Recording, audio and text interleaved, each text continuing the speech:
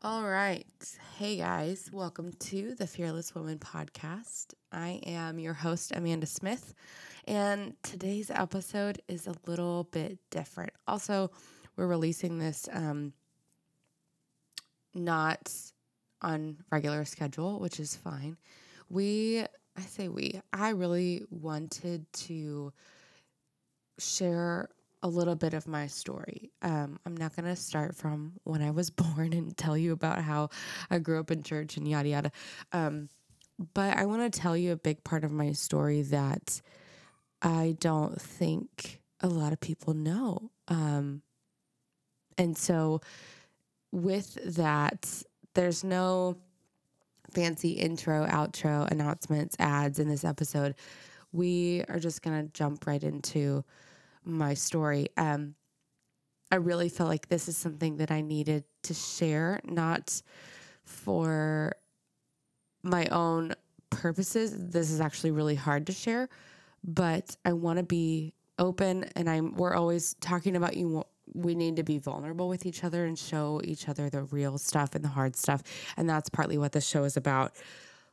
And I really hope that this identifies with some other people, because I guarantee you this is probably happen to someone that's listening right now, and you might feel crazy. And that's kind of always the case, right? We think, oh, well, I'm the only one who's ever really felt this or gone through this or whatever.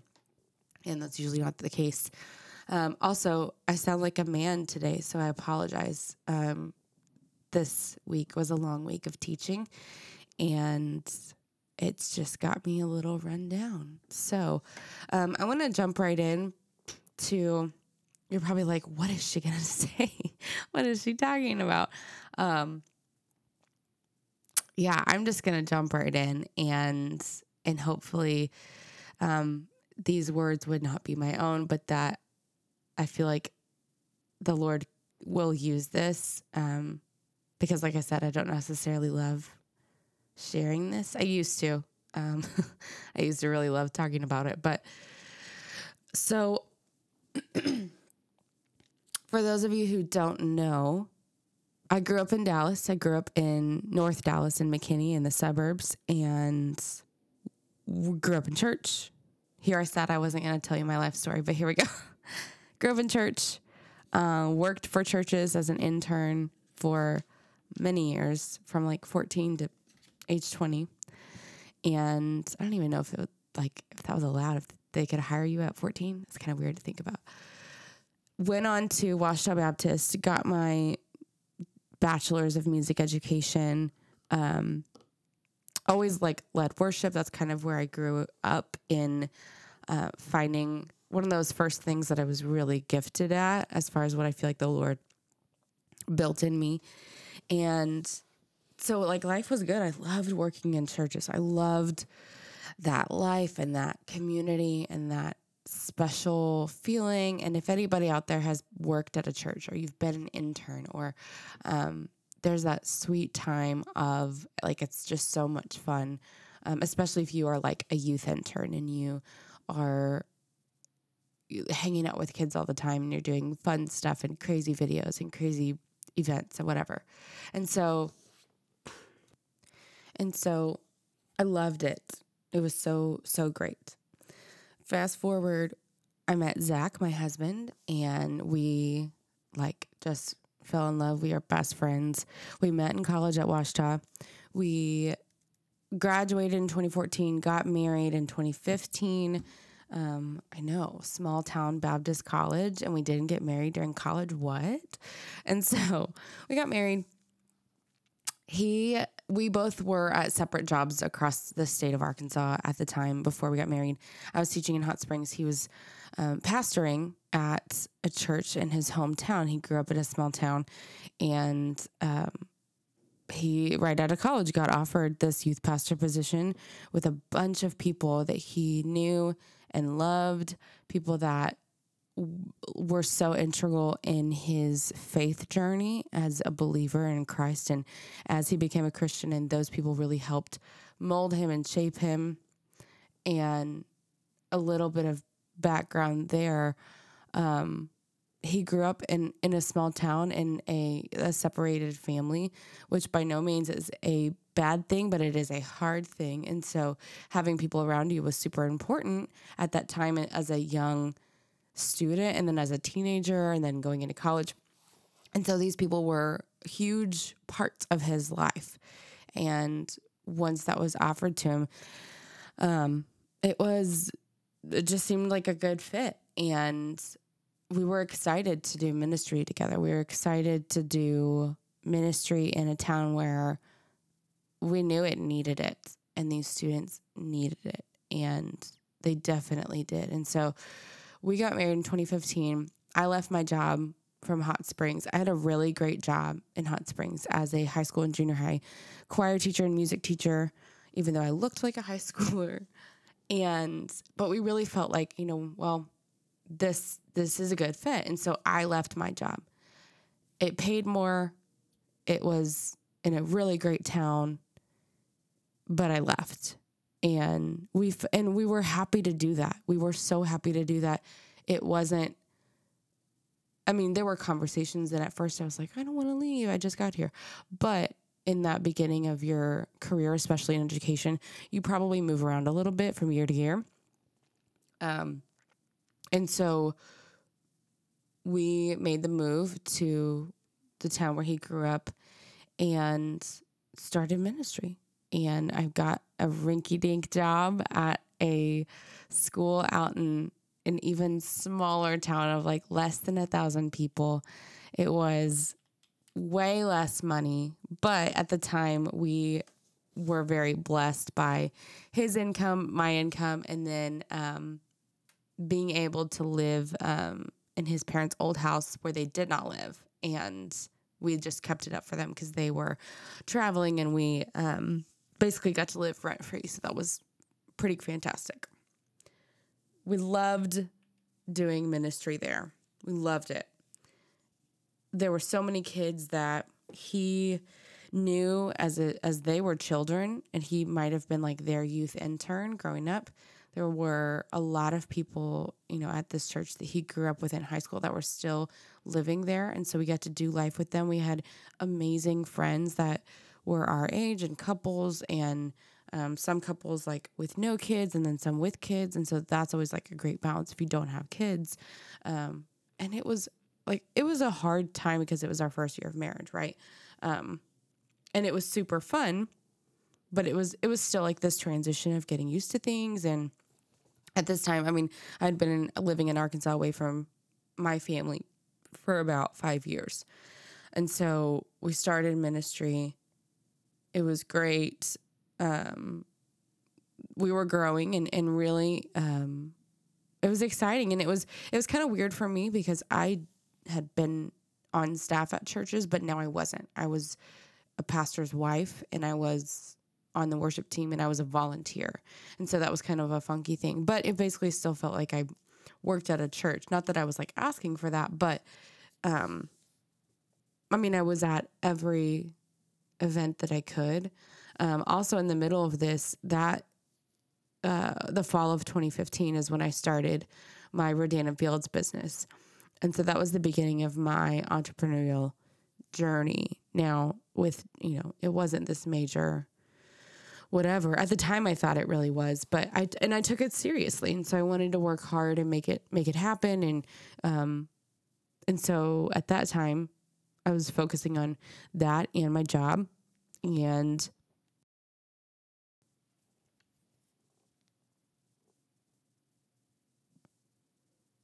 so I made it to most things. And in the beginning stages, Zach was super hungry for guidance in this job. And we looking back on this situation, there was a lot of signs.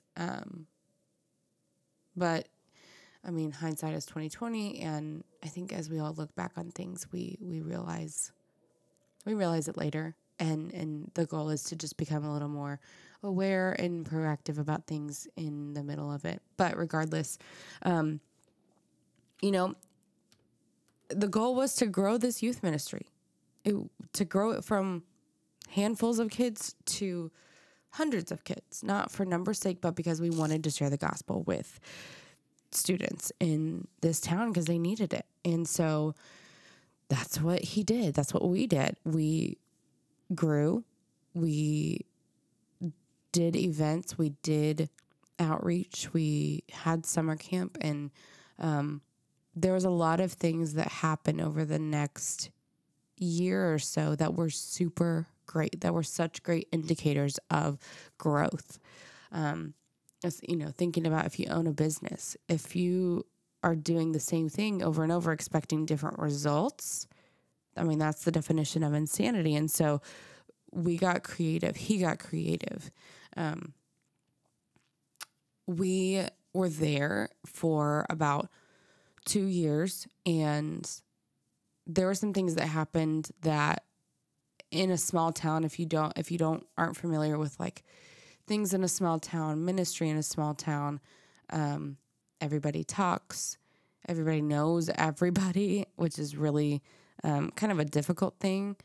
And there were just a lot of things that happened. And so that were not great relationship building things. There was not a lot of trust amongst different parties, whether staff to my husband or families to him.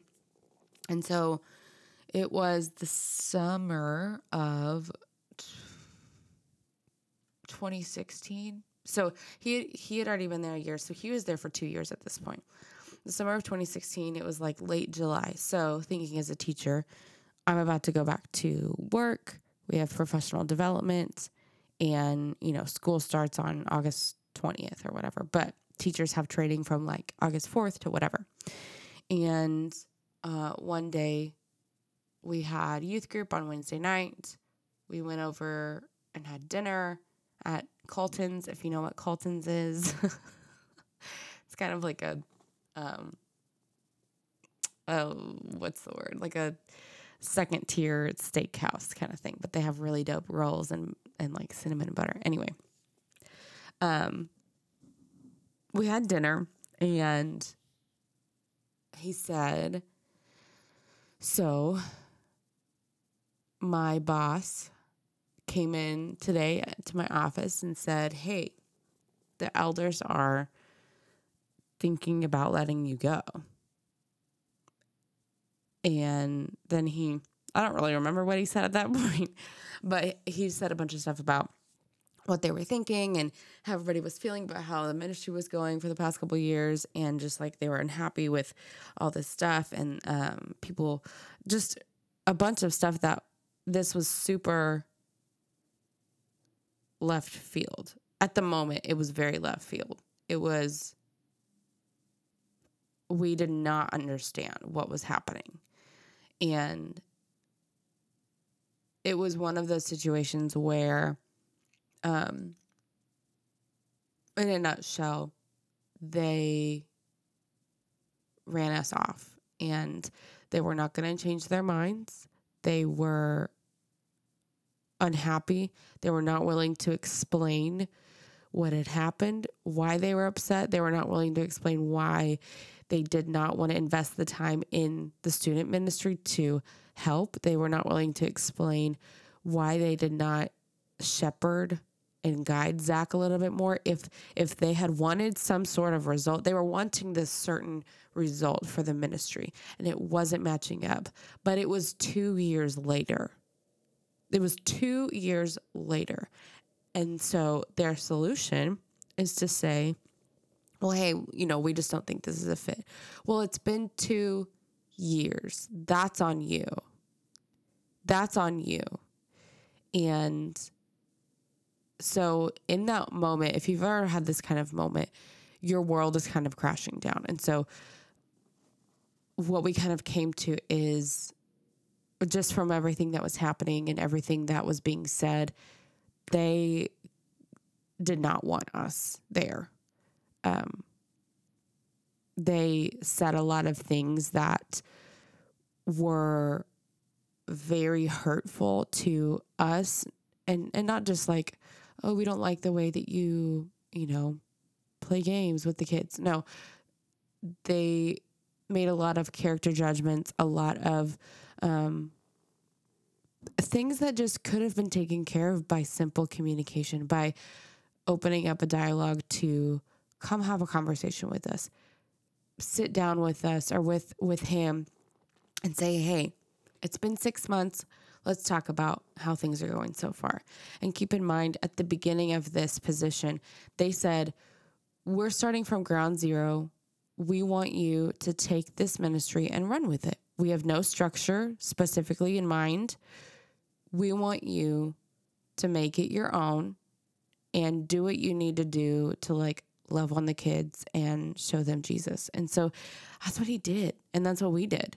And so then when this came, and of course, just like any job, just like any business, you're going to have people that are unhappy with what you do or with how you think or what you say or your opinions. And so there were unhappy parents, which there always are, whether you're in education and ministry, whatever. There are going to be unhappy parents for whatever reason.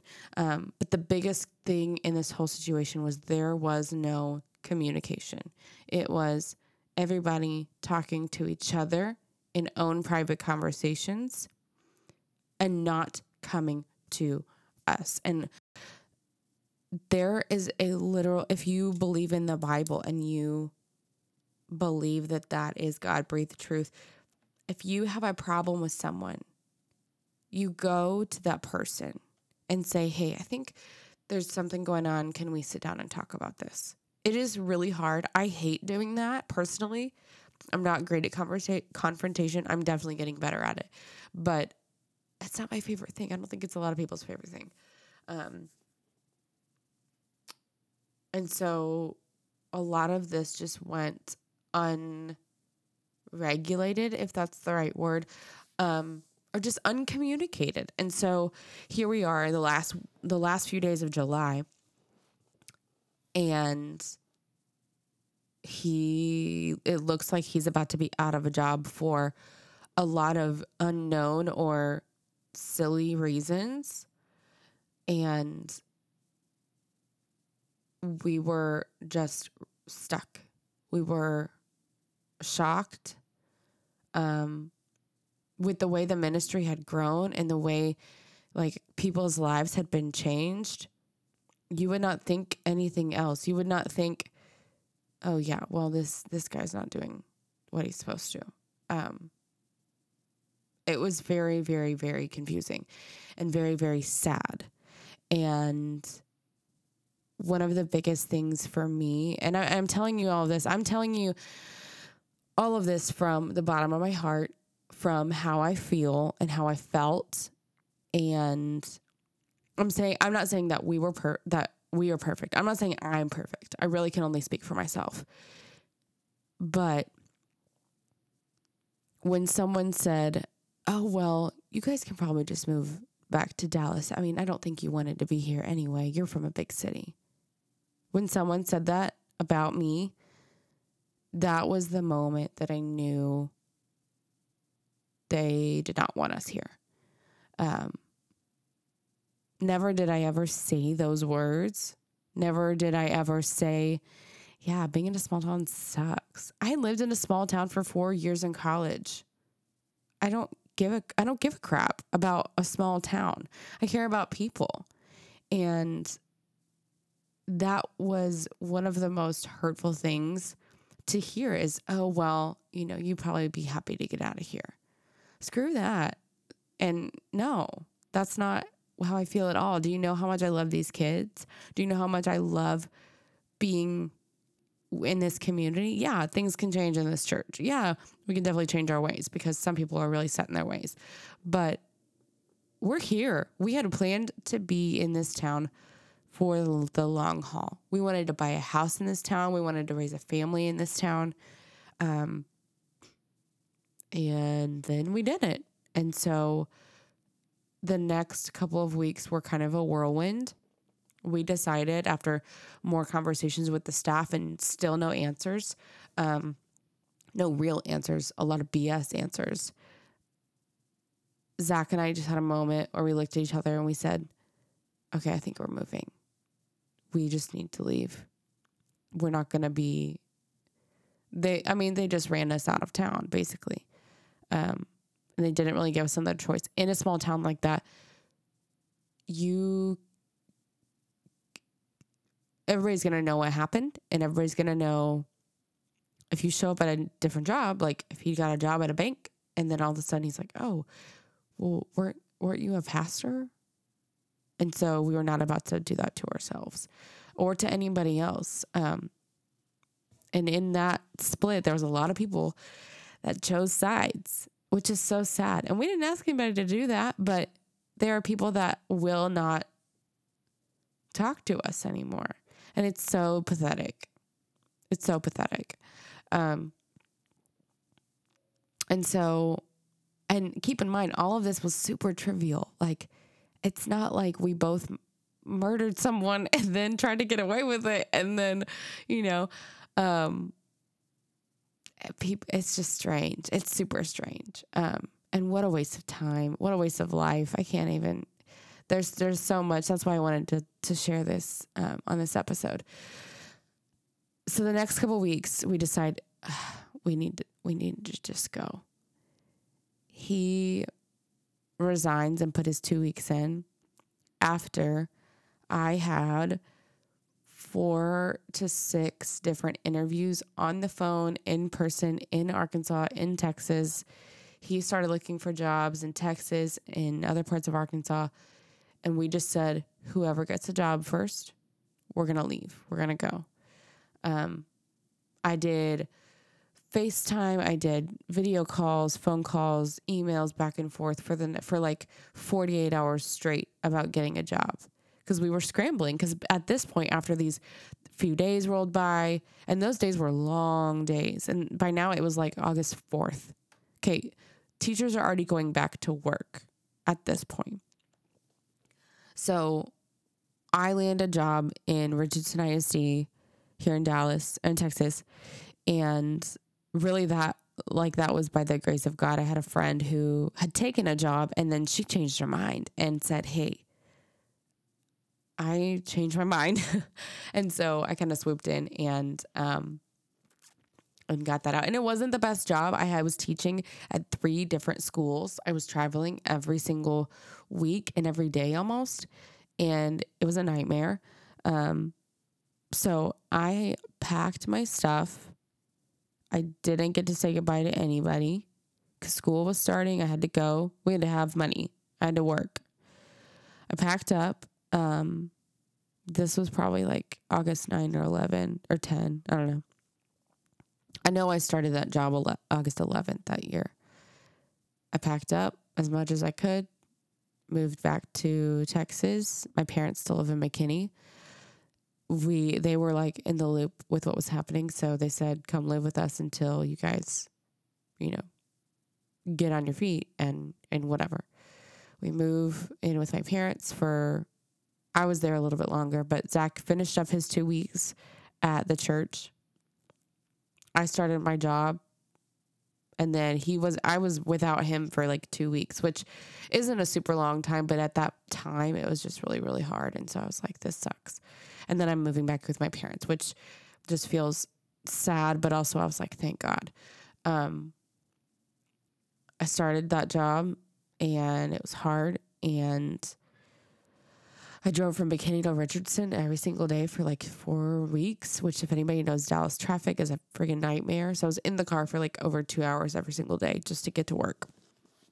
We finally get an apartment in Richardson, close to my school. Zach gets here at the end of August, and he doesn't have a job. And we're, living off of my income. And we had lots of friends that live in DFW, which is really great. And so, especially like friends from college. So, he's looking for a job. He starts working at Target, like working so hard. And we're doing that. I'm working my business with Rodan and Fields. I'm working this job as a teacher. And we are struggling. Like, that's a huge life change, life event. If you move, if you change jobs, if you have a kid, if someone dies, if those things are big. And so but with the nature of everything, since I had to work and school was starting for me as a teacher and things like that, we did not have time to stop and take a breath and just cry if we needed to, yell if we needed to, get mad if we needed to. We just had to work, and it sucked. It was so hard. All the while, we're both struggling in our own ways and on different levels, because this was his job and he just lost it and, resigned. Then he had to stand up in front of that whole congregation of hundreds and hundreds of people and say that this was what God was leading us to do, which was, but that's what he was asked to say. And then he had to leave, and he didn't really get to say goodbye to many people either. So once we got to Texas, we were both grieving in our own ways. And for me, that was being a little more like introverted, and then working more. So working my business more, working because I was like, well, this business can provide. And at times, my Rodan and Fields business, if we did not have that, we would have really had a hard time. So if I had not been building something prior to, we would have been really struggling, or be in more debt than just student loans now. And so we were just both grieving on our own, but like life still goes on. And that's that is what is the hardest part, is that if you can't take a beat, then it just keeps piling on. And it was so difficult. We finally, after several months of being here and just sin and Satan and this whole situation rearing its ugly head into our lives and into that apartment room, we went to counseling together. Not that this would be a bad thing. I wouldn't be embarrassed to say this. Not as in marriage counseling because we were fighting and we were whatever. But counseling for us because we needed to heal and we needed to figure our ish out. And so we went for several months, most of the time together, sometimes separately. And it was really helpful. All the while moving back to Dallas, we did not go to church for a long time. It felt like a long time. I mean, me going to church my whole life since I was like born. For months, we didn't go to church. We visited several churches, and then we just took some more time off. And people probably thought that we were terrible for not going to church. Well, this is how you heal, or, find a small group, or no, stop. You need, if you have someone in your life that's struggling with post-church wounds, I guess, let them figure it out. Let them heal. The last thing that they need to be told is that they need to go back to a place where they were once hurt. And let me say this. It's not about church. It's about people. Okay, so if you're trying to help someone in that situation, don't ask them to come to church. Meet them where they are. And some people may disagree with me. I really don't care. Because maybe you've not experienced this. So through this transition, we both had a lot of change in our minds and doubt and what the heck and why all of these questions. We were angry. We were mad at God. We were so confused. We were like, well, then what is all of this? Like, why are we doing this? Why? And it, I don't know. It may not be coming across that of how this felt or how it was for us. But I mean, what was so hard was these were people that we loved. These were people that loved Zach. These were people that helped him grow up in Christ, or at least just helped him in life, navigating as a teenager, trying to keep him out of trouble. And they wouldn't just talk to us. They wouldn't just tell us. And instead, now, when we go back to visit, they will not even acknowledge what happened. They will not even talk to us. So, to be honest, I don't know if this is right or wrong. Maybe this is my version of taking the high road. When we run into those people, I'm not going to give them the time of day because I can't do that to myself. But also, I don't have time to wallow in that again. I don't have time to relive that. And if they're not going to come halfway and have a conversation about it or genuinely ask how we are, I'm not going to waste my time. And if they approach and they say hi, I'll say hi, if we're like in Walmart or something, but that's about it. Maybe there's going to be one day where we go back and, we say something. I don't know. That's just not where we are. And sometimes I think to myself, oh my gosh, Amanda, it's been 2.5 years. You need to get over this. You need to get over this. But I don't think so. I think it was a big deal and it was very earth shattering and faith shaking. And so, yeah. After we kind of moved here, got settled, went to counseling, and that wasn't just for like a few months. I mean, we went back as we felt like was necessary and when we needed to and things like that. And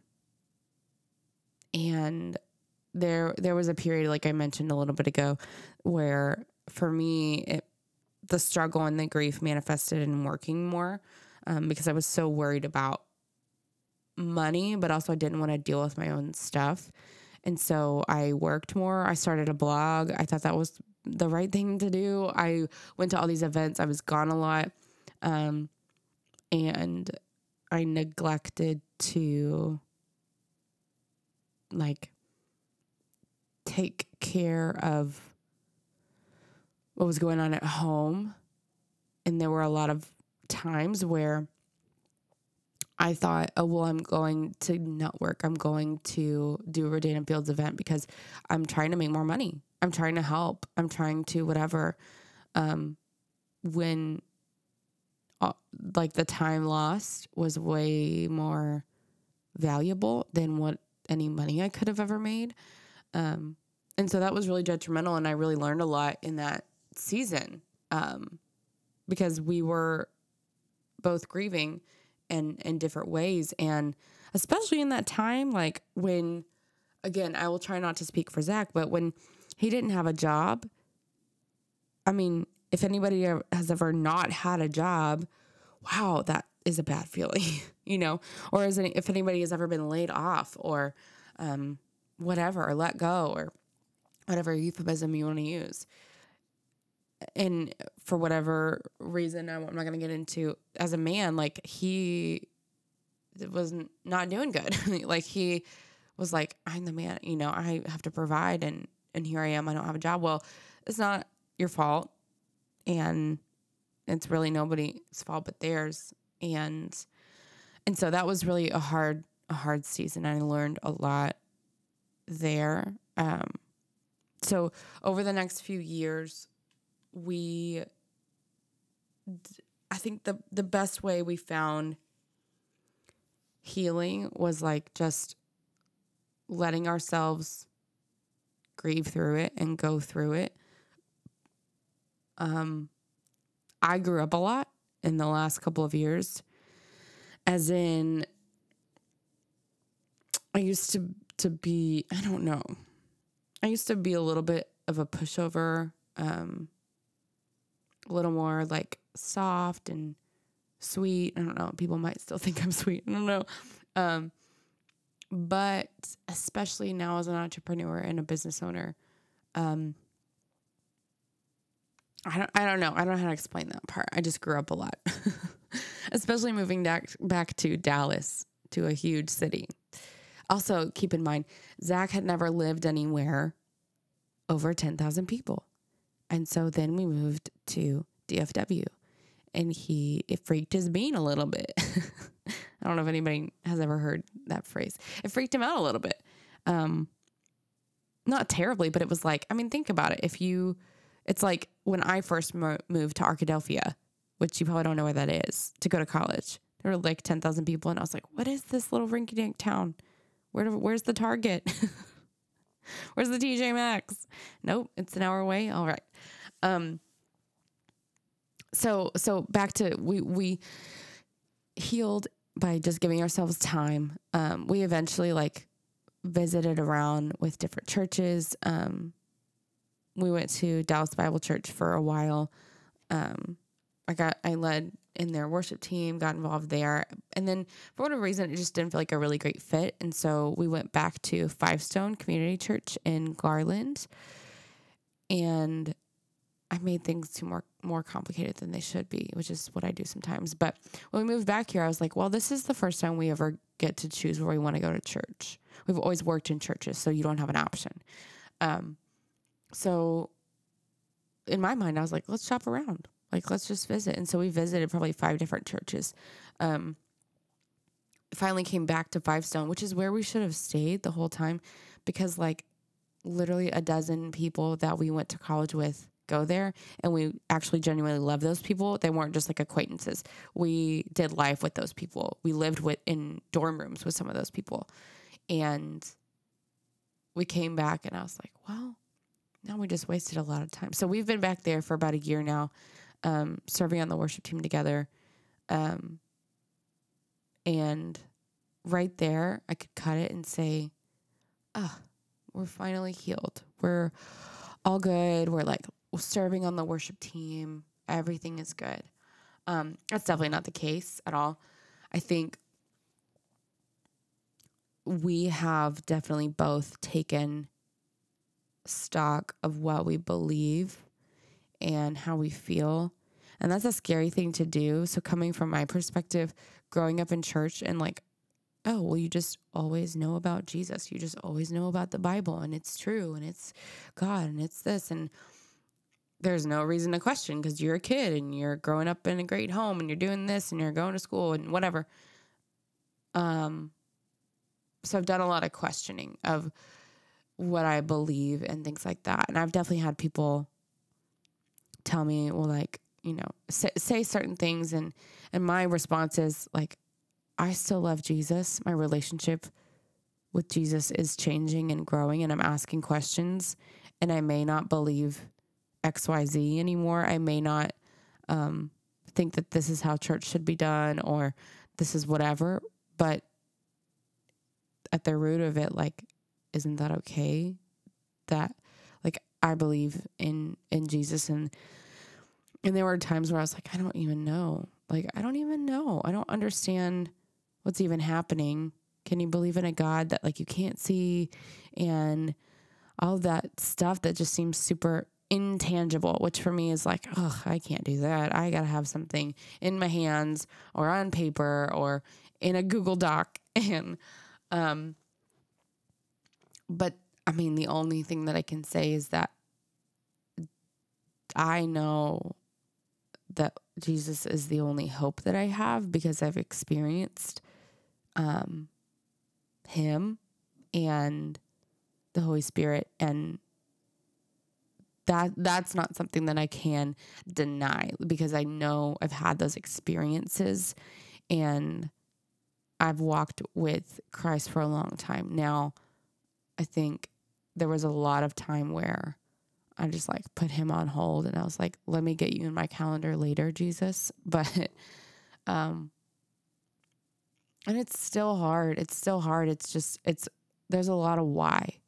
Why would I? There's a lot of why did this happen? There's a lot of, well, why, invest the time, whatever. And so, now I see a lot of struggle with all things churchy, if you will, churchy phrases, churchy music, churchy jargon, things like that. Because I feel like I can smell a phony a mile away, but I've had to kind of let some of that go for the sake of building relationships with people, especially now serving on the worship team, which I'm so excited about. It's like one of the most fun teams I've ever been a part of. So thanks, Noah. But it's still hard. It's still like, well, I don't really want to read my Bible. I don't really want to go to a small group. I would rather just spend time with people, getting to know them and having real conversations like this and saying what you're really thinking and feeling, and then being willing, that's not the right way to say it, but praying together or just being there to support one another, giving each other time or resources when it's needed. I think that is what life is about. It's not about, did you do your Bible study this week? I am done with a lot of legalistic thinking and philosophy. That's not theology. Theology is not your checklist. And I am not an expert on theology. My husband's the one that with the degree in theology, well, again, I can't speak for him, but yeah. So that's kind of where I am now. I still struggle with that. And one of the biggest ways that I think I connect with, wanting to grow in Christ and wanting to seek him more and seek out more answers is worship music. And I know it sounds really cliche for those who grew up in church and all that stuff, but, that fosters, me communicating with Christ and being more receptive to the Holy Spirit more than anything. More than sitting down and reading something, because I hate to read. Anybody who knows me really well is like, yeah, I don't think I've seen Amanda read a book. Yeah, even church is a struggle. Like going, like if we're not leading worship that Sunday, it's a struggle to go because, it's really hard to not judge whoever is up there speaking. But again, I would say the last year, 6 months, I've been able to kind of let that go because I don't know their story. They are serving the Lord the best that they can and leading that church. So like kudos to them. And and so we've said, let's just get to know them better. Let's just get to know them better. And so Pastor Jerry is like great and we love him. And he knows our names, which is great. Not a lot of pastors would, be that invested. And so that's kind of where we are. And it's been a journey for sure. And it's been a long road. We're still going down it, both in different ways. And it's just one of those things. And so I just wanted to share all of that today so that, number one, I just wanted to be vulnerable and honest, but because I know I felt like I needed to, I felt like I was supposed to. So I did. And also just to let you know that like, if something like that has happened to you before, like you're not alone, you're not crazy.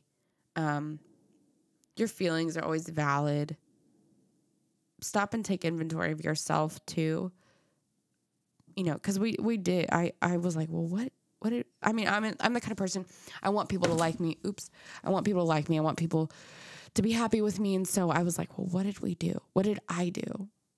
What did I do wrong? Why are they upset with me? But anyway, that's just kind of beside the point. Also, most of this, I wrote bullet points out of what I wanted to talk about, but I did not want to script this out because I wanted it to really come from my heart, and my mind.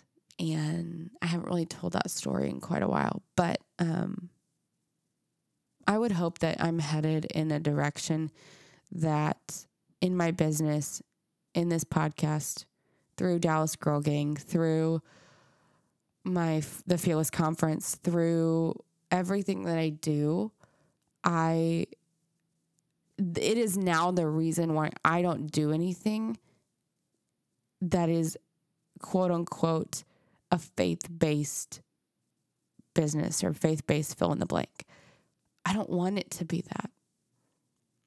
I don't want it to be that at all, because number one, it deters people who are not proclaimed Christians away from something that could be great and somewhere they could find community. And number two, I would rather them see that there's something different about me, which I think as Christians, if you're a believer and you've been in the church, like we hear that a lot, but I would rather them see, wow, I don't really know why Amanda's doing all this stuff. And she's still teaching full time, and, she must have a reason. She must have a reason. And I do, I want what I do to speak more volumes about who Christ might be. And I'm not perfect at it by any means. But that is my hope. And when I say I'm not perfect, I'm definitely not. Sometimes, I can get, I don't even know the word. Sometimes, especially when it comes to business, taking the high road is hard. And being there, this is a whole nother conversation, but after we left, I had this sense of, I can't believe I left this part out. I didn't have anybody to prove anymore. Anybody to prove? Nope. I didn't have anything to prove to anyone anymore. I didn't. So I was like, screw it. I don't care. And that is kind of where I felt like, no, I'm just going to do me. And that came with a lot of,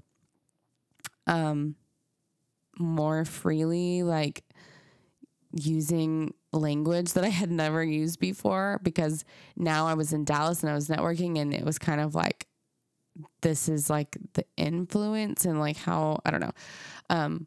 So like that's still a struggle, because I feel like in a way, so I'm going to say this and you can judge me on what you want, but I'm sure there's people out there that are like, oh yeah, I feel like that.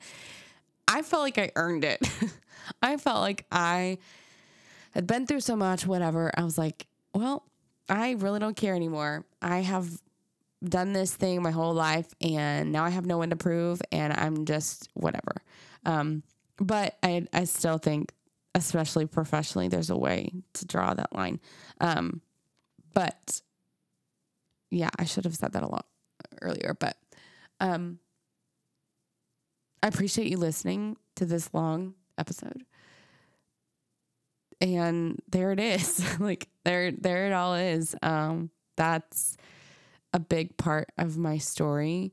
And still overall, like I am extremely blessed to live where I do what I do, have the people in my life that I do, family, my husband, friends, and it sucked, but it's a lot of motivation of why I do what I do now. So thank you for listening to this story. I would love to hear, I mean, if you're sitting there and you're listening, you're like, oh my gosh, I I get it, or I've been there, or in some form or fashion, shoot us an email at thefearlesswomanpodcast@gmail.com. We'd love to hear from you. Yeah, that's it. This is a weird episode, but that's all.